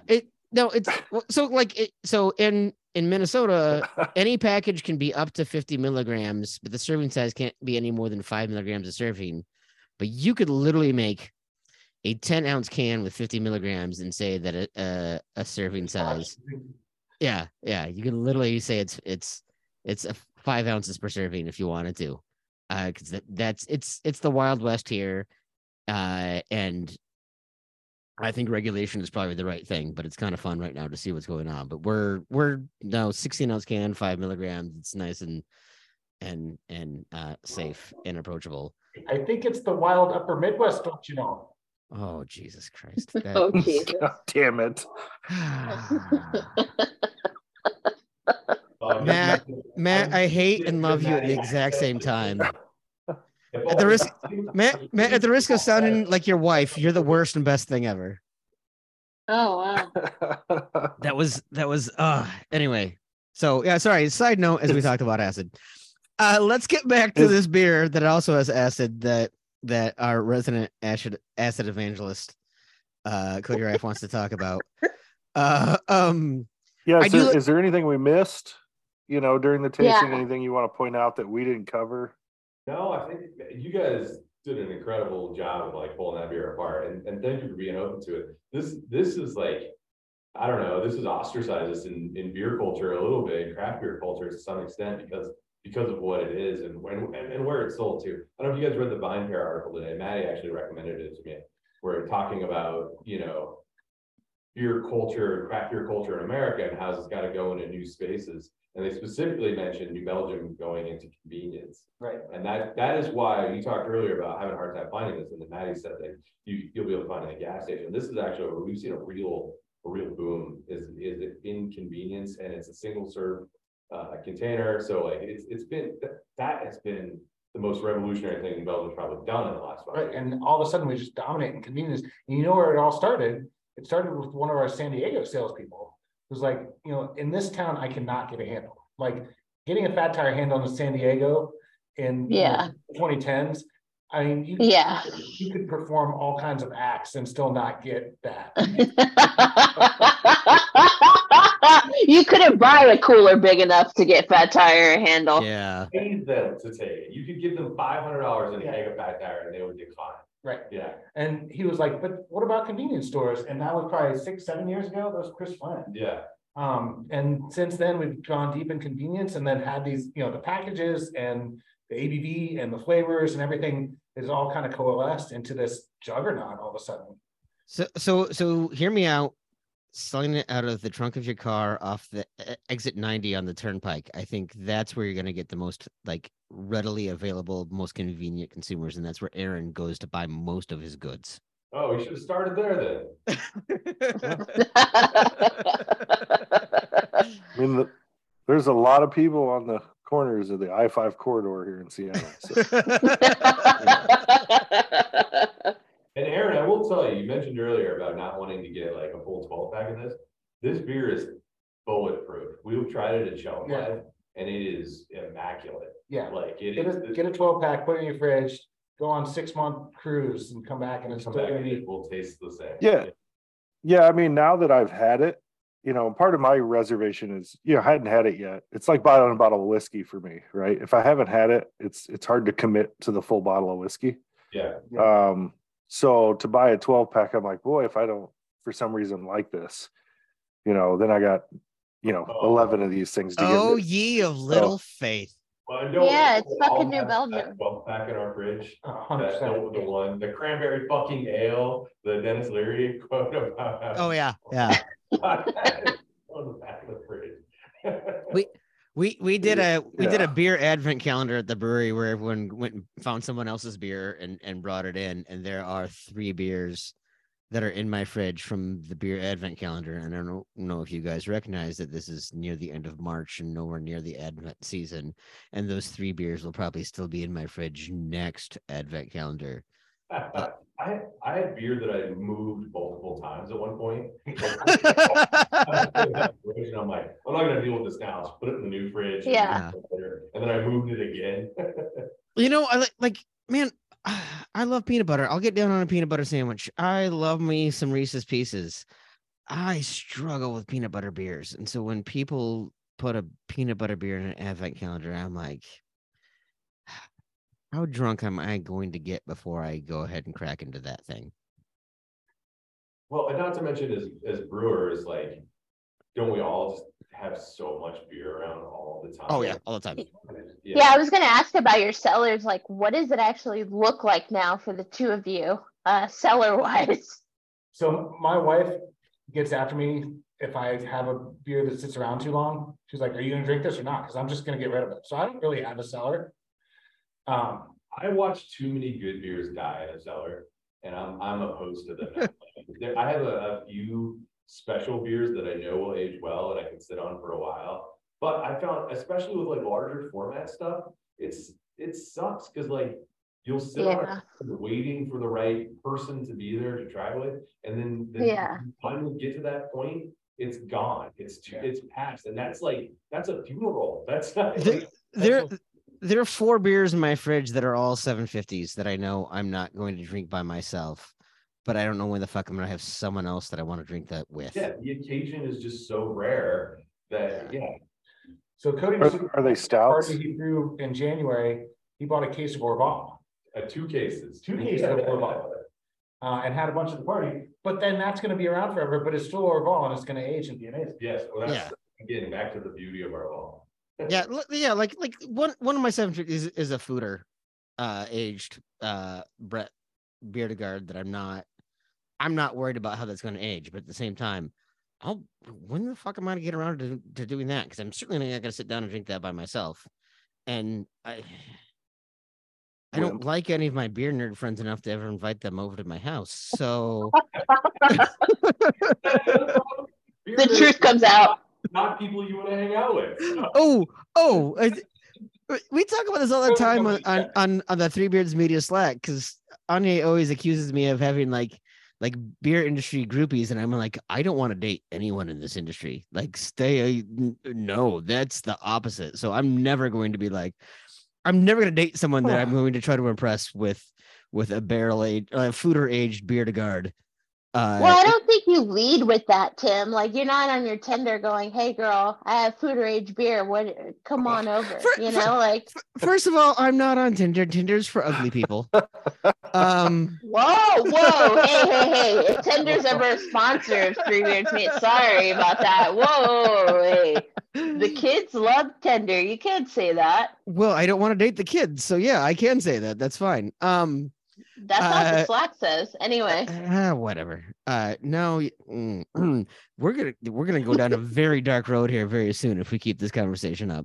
But no, it is something where the cellar just gets. I'm a big proponent. Like, I used to have, like, back when I was a home brewer, I had like a spreadsheet of like what the age something was and tasting notes and all this shit, because I was a total nerd. And then like I became a big proponent of drink your cellar, but there are sometimes it's hard to drink your cellar if it's a beer that is a large format, like you said. Or so we'll do it at the Three Beards Media annual meeting. Okay. This summer. Oh yeah. Right, we're gonna have Where's an annual meeting, be? right? Where is it going to be in Iowa? We're gonna like Des Moines. We're gonna Minneapolis. I say we're gonna make you fly to Des Moines, Anya. We should do something. We should do something even worse. We should make you fly to Lincoln, Nebraska. Can we come? Yeah, you can. Yes, you guys are more than welcome. Please, yes, come. Okay. I'll bring the thing in the furthest back of my beer fridge. Bring that original transatlantic creek. Yeah. I do have one of those actually. Yeah, and there's exactly. I think I have a 2015 Abyss. Oh yes, the shoots that somebody gave me as a gift that I can bring. So wouldn't ship names their THC seltzer Abyss, which I thought was going to be an overlap, but since it's kind of a different. They haven't gotten like a cease and desist, but they also did it because you can get a can Abyss. And Jesus! I know. As much as I hate fucking it, it's also fired. Just fired. I did a collab with Pizza Port OB, and we named it Choose Your Own Adventure, and we got a cease and desist for a draft on that one. Well, the thing is that you from Highlights. You worked in a market where people care. Highlights magazine. They were like, fuck no. Like the thing where like I find out what is missing when I'm at my child's dentist office. That Highlights magazine. Yes. They came for us hard. The that's awesome story I ever heard was from Noah Brewing Company down in New Orleans, obviously. Yep. They had a beer called Mecca Hotzilla, And Yeah. apparently all of the Godzilla intellectual property is actually owned by the country of Japan. So they got a cease and desist from the country of Japan, Japanese government, for Mechagodzilla. And the owner, who doesn't own the company anymore, very wisely was like, told their lawyer, do whatever you can to keep this going as long as possible. Like, keep this in the legal system as long as possible, because this is just PR. Yeah. Well, that's incredible. Do you remember when Budweiser had that Dilly Dilly commercial? Oh shit! Yeah. Right. Yeah. Right. A local brewery here named a beer Dilly Dilly. It was like a light lager, the name Dilly Dilly, and AB did send them a cease and desist, but they did it by sending like a guy in medieval garb and like read it out loud, like as a proclamation. I respect that. I'm in on that. It was kind of a baller move by AB to be like, we're so invested in this thing. And then like they basically said to this brewery, like, hey, sell out of like whatever you had. It's fine. Don't ever make it again. But by the way, we don't care if you use this as like a marketing tool. Like that was the most perfect way to do a cease and desist. Is we know if we sue you, you're going to be able to use it as marketing. So we might as well lean in on that. Mm-hmm. Yeah. We'll still use our muscle to be like, hey, don't do this again, but we'll at least kind of lean in on it. And it was kind of badass. I hate breweries that are chasing cease and desists for the marketing thing. For sure. Right? No, I think I'm gonna brew voodoo for witches. Are you gonna sue me? Yeah.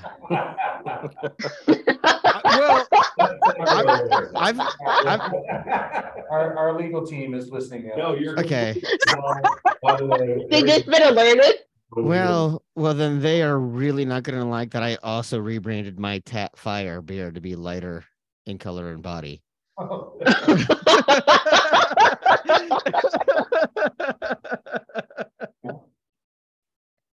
Oh man, it'll happen. I think the last time you were here, Matt, I'd talked about the fact that I might be getting Colorado as part of my territory for my day job. Yeah, totally. And I did. I've been to Colorado twice this year. So and you haven't looked one of these days. Well, I haven't. They've been pretty short trips because it's been kind of last minute. So I will come and see you guys sometime. Yeah, please do. And buy you some beers on bitter units for coming. Tim and Anya, that the invitation goes out to you guys too, for sure. Yeah. Oh yeah, when I come out, like you bet, I want to get in the barrel room. I want to see all the goodies. I want to see. She wants to climb inside a barrel. Yes, I do. Yeah. No, if you want to engage me, I will give you the 3.5 hour tour for sure. Yeah, I want the VIP tour for sure. Yeah, we went to VIP. I don't think I could talk to you for more than 5 minutes, Matt. Like literally just pour me a beer and shut up. Hey, hey Tim. Tim, you've already talked to him for more than 5 minutes. I hate to break it to you. That's fair. This pod has been more than 5 minutes. No, that's fair. No, it'd be good. And by the way, same goes for you guys. If you ever want to come to Minneapolis, please do. We do have a surprisingly vibrant brewing scene. We are not San Diego like Anya. We're not everywhere. Oh, shots fired. No, wow. No, that's what I'm saying is we don't have that good of a scene. Oh, okay. Well, I mean, yeah, whatever. But if you guys come to San Diego, I promise we'll do tacos and I'll mix in some views and beaches with breweries. I won't just take you guys to breweries, and show you off like shiny trophies. I will say, visiting Anya, we went and got food. What was that food truck? It was a shawarma food truck that like 2 years later was like the #1 food truck in like the US. Like it blew up on Yelp. It was so good. It really was. It was good. Yeah. If you guys want to join Tim and I in camping out in Chuck and Nut Brewery's yard, you could do that. Yeah. I love Chuck and Nut. Yeah, that's a real brewery for real fans. Just going and pitching a tent in their yard. I love Chuck and Nut. Yeah. Oh man. Yeah. that's about as good as a trip as I can give you probably here. So, but if you come to Seattle for anything, obviously look me up. So, but you guys have anything else you want to add? Anything else you want to plug? Any more breaking news you want to give before we let you guys go? Because we've used up a lot. Anything you want to accidentally tell our listeners? No, I mean, Maddie and I, we do a streaming show. If anyone wants to check that out, that's pretty cool. We're on Twitch on 3:30 Mountain Time. We just generally talk about beer stuff. It's just them playing Mario Kart, but yeah. We played Mario Kart on there before. Yeah. Yeah, we played Tapper on there during the show, which was awesome. Well, actually, it's one of the fun things about the Voodoo Ranger brand. A coworker of ours, Patrick, he has helped build this video game culture with that brand. Yes. And it's this like largely untapped space for a lot of alcohol or craft beer, especially. Like that here. And so he's done a really good job. So that's why we're on Twitch. And then like a lot of the people Those 14-year-old nerds are gonna reach drinking age at some point. Might as well. Brand loyalty.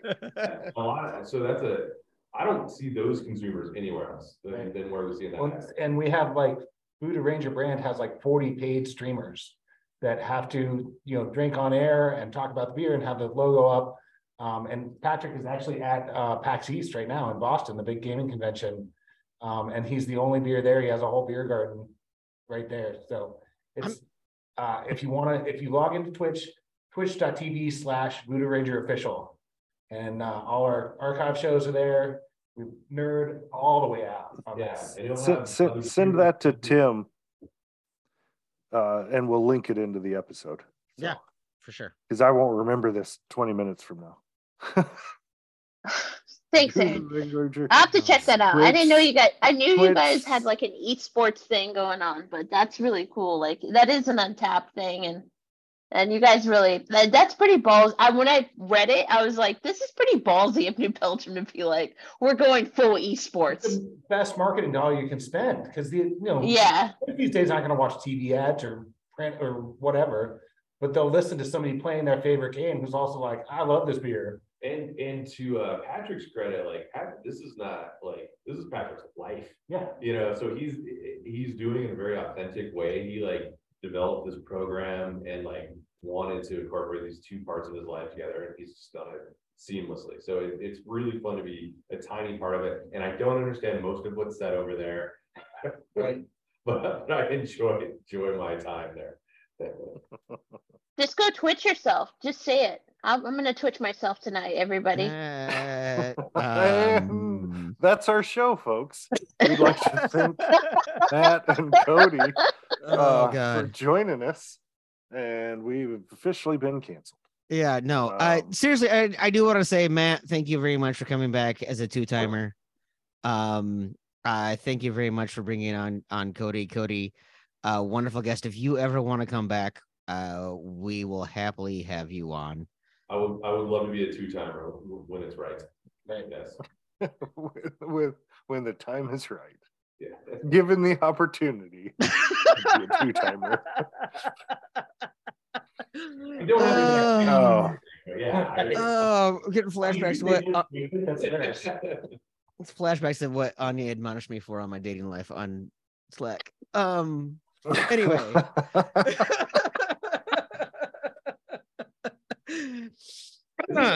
None of them are listening to this, Tim. That's why I invited you on. Yeah, this is a blast. Oh man, I'm very sorry. All right, well, please do check out all of the other podcasts on Three Beards Media. A lot of really great content. Not so much this show, but the other shows are really good. Go drink New Belgium. Go get a hoppy mix pack and seriously, it's shelf stable. Like I trust their dates. I do say that New Belgium cycles out their beer. So like I haven't really found old New Belgium beer on the shelf, and that's in this day and age. Like they're not called old Belgium. Mine says September on the can, so that's September 22. That's pretty good. 2023. I was like, Okay, but No, yes, sorry. I should have clarified. You're right. You should have clarified that, Aaron. It says 3 September 23. So anyway, it's fresh. To Aaron's point, please go ahead and check out all the other podcasts on the Three Beards Media Network. I can't even name them all because like Chris has 7 podcasts he's now a part of. I don't even know all of that. Well, he stopped his daily one, so he's only got 6. Okay. But Anya's podcast, Fill in the Blank, which eventually I'll get back to, is due for a new episode. Yeah, I know. Let me work on my feelings. But yeah. Well, she and I could happy hour. Yeah. Hot Mess Happy Hour. Definitely check out Hot Mess Happy Hour. Definitely. I was run. Come on, dude. Yeah. Sigh of the Storm, correct. Yes. Don't forget Old Man Strength. Old Man Strength. Correct. Yeah. With Tim and Matt, Chris. look at you. And then Bill, what's the name of the pod with Chris and Bill? It's damn it. This is a bad part of the pod. Anyway, it's like mind or we're real professional. I drank a 9.5% beer. Yeah, we drink a 9.5% beer when we started. Yeah. I'm 26% into this night. Oh my goodness. You good, bro? Yeah, I'm good. But anyways, check out all the stuff there. You can find us at threebeardsmedia.com. You can find Bitter Units at bitterunits.com. Please rate, review, and subscribe to the podcast. I know you're already here, but we could use some ratings. Downloading helps. Would be helpful. Download the podcast. All the algorithm. As much as anything, because anything we can generate monetarily off of this stuff actually goes to helping other people start podcasts. We're not trying to make any money. So go do that so we can get more voices out there. That's what we're trying to do. So please help us out by rating and getting us up the rankings as much as possible. Anya, anything you want to say before we go? Just,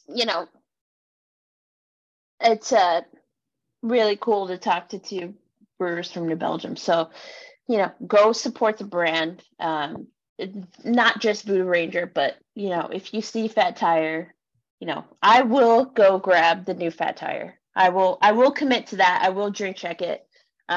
Because for me, craft beer, when I got into it, what got me into it was knowing people's stories, and they keep badgering us over the head about telling your story and making sure that you connect to your customers, and New Belgium's one of the breweries who are actually telling a story. So go support that, like, seriously.